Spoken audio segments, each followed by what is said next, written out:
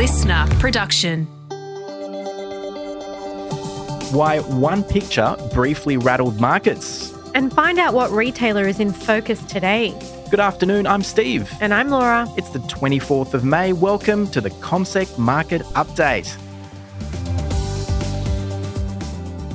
Well, Laura, we're back again. We're back again, the dream team, Stevie. And unfortunately, the market has fallen to celebrate 3 straight days of decline. My favourite thing to hear. Not.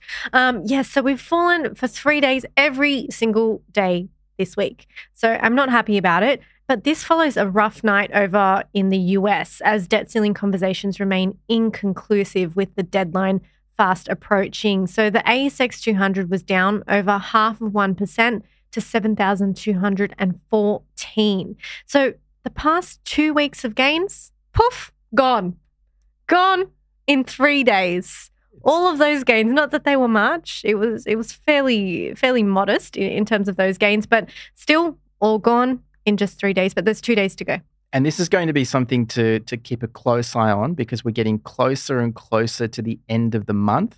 And we talked about this on the outset this week, that the debt ceiling conversation is still going to be a risk. So they've got about a week now, the US government, to reach a deal to raise this debt ceiling, the maximum amount they can borrow, because they need to make around 120 billion, this is in Aussie dollar terms, of repayments. So they have to pay $120 billion in bills on the 1st of June. So Democrats and Republicans going back and forth, negotiating. They might leave it till the last minute, but that's going to be a key risk. So every day that they delay this and there's no progress is going to probably be worse for markets. I wonder if they're sitting there like chuckling, going, ha, ha, ha, look at the turmoil we're creating. Probably. So if these conversations don't come to a conclusion soon, we could see that continue to impact our markets in the coming days. But looking at sector performance today, unfortunately, most of our sectors declined, but energy stocks were the standout today. The price of oil jumped overnight, but materials, that was weighed quite heavily by some of our biggest miners like BHP, Rio, Fortescue. But the bright spot was gold stocks. They performed pretty well, with West African Mines actually being the best performer. So that's a gold miner. We saw healthcare down over 1%, with CSL being the biggest drag there. Banks didn't do too well either, but Macquarie offset steeper losses. And we saw retailers under quite a bit of pressure again today, with the likes of Wesfarmers and Harvey Norman declining. But we also had some news stories out from a few retailers.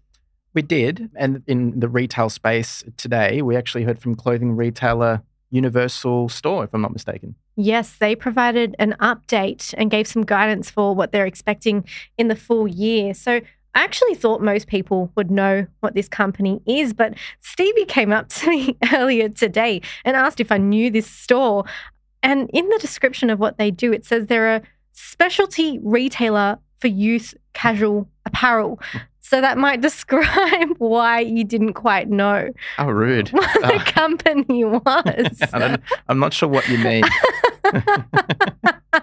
Although I have seen you in casual wear, so wearing your jeans and your Vans, and that's kind of the kind of thing that they actually sell there. So you're quite in touch with this store and you didn't even know it. Wow, backtracking there, are you? Making up for it. Cool, I'm cool now. Thanks very much, Laura. You've got a bit of a skater boy vibe when you're casual. I used to skate, actually. Oh, really? Yep. I used to skate in high school. And what stopped you? Jiu-jitsu. You love jiu-jitsu. Jiu-jitsu is my passion. Yes, now, definitely. it is. But I do have a knee brace on now, which you've noticed because I hurt myself training. This guy just limps around the office. I do. We call him Robo-Dad. Robo-Dad. It's true. It's so embarrassing. Anyway, Universal Store, we got sidetracked there. They provided an update today, and while they mentioned they're on track to deliver record sales this financial year, they flagged tightening trading conditions in recent months. They said April and May have been concerning months as their customers, which are primarily the younger generation, are being hit with higher inflation, which means they're spending less in stores. And Universal expects these conditions to continue into 2024, and this is yet another example of a retailer that's under pressure. Yeah, exactly. And in the past week, we also heard from City Chic, we heard from Best and Less, and they both warned of a similar type of trend. Even though things might be doing okay at the moment, they're noticing signs that conditions are slowing down. So Another underperformer today was the jewellery retailer Lovisa. Believe it or not, I have bought something there before, and that was one of the worst of the day as well. It was down about 4%. But there were plenty of other stocks in focus. One other big group were travel stocks. So we heard from Webjet today, which was up around 4%, swung back to an annual profit, made $14.5 million. It lost $81 million last year. It said that revenues more than doubled as well. So there's plenty of pent-up demand post-COVID, and that hasn't gone away. It expects that to continue. It's not paying a dividend though, but hasn't paid one since December 2021. So didn't seem to hurt the stock. And Qantas, which just yesterday flagged a record profit of at least $2.4 billion this year, benefited again today with a 2% lift on the market. BrainChip was back in focus again today. They posted losses despite revealing they've secured a US patent for its chip system. So the patent is considered to be a valuable IP, so intellectual property asset, to block competitors from adopting its style of learning. But it seems yesterday's news still outshined what happened today. Yeah, they've got a patent, but it doesn't compare to the company's CEO saying no one's happy with BrainChip's current performance and their products just aren't right and they aren't making money. So they fell almost 18% yesterday and they're down another 3.5% today. And talking about AI, a couple of days ago, there was an image. I don't know if you saw this. I'm sure you did. I did. An image of an explosion at the Pentagon in the US. It started making the rounds on social media. It went viral. The US share market briefly fell as well. And it turned out to be fake. It was AI generated. And it didn't take long before some experts jumped in online and said, that's fake. The fence doesn't look like that around the Pentagon. The building looks wrong. But I think this is an interesting warning of perhaps what might come for investors. And you should just be aware of this, that I guess in the next 5-10 years when the technology gets better and better, it's going to be a confusing time to know what's real and what's not. That's absolutely right. I think I read an article that said that AI is dangerous or something along those lines. So that's quite one way to put it, but I guess it is a scary time, but also an exciting time.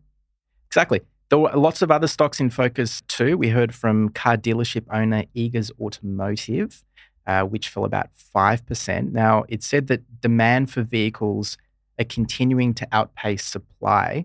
The only problem is the reason for that, or one of the reasons. And one of the reasons is that they're just not able to get enough cars into the country.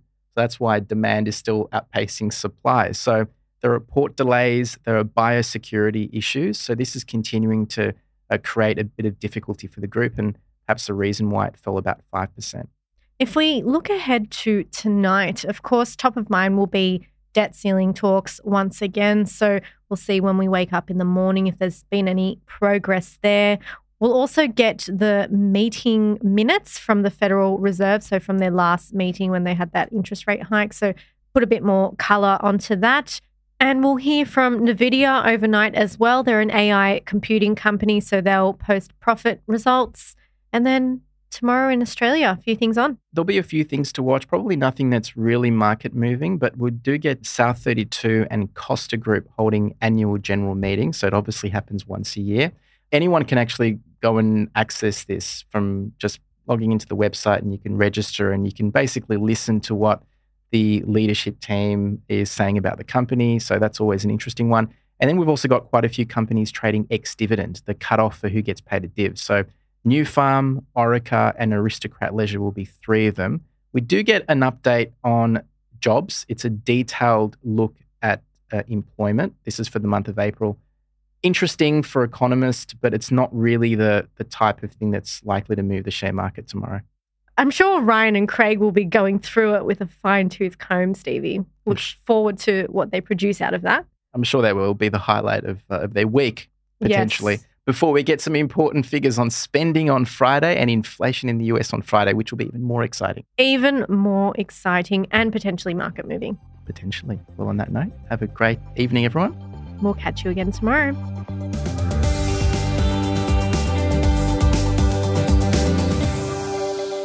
This podcast is prepared, approved and distributed in Australia by Commonwealth Securities Limited, ABN 60067254399 AFSL 238814. The information does not take into consideration your objectives, financial situation or needs. Consider the appropriateness of the information before acting and, if necessary, seek appropriate professional advice. Listener.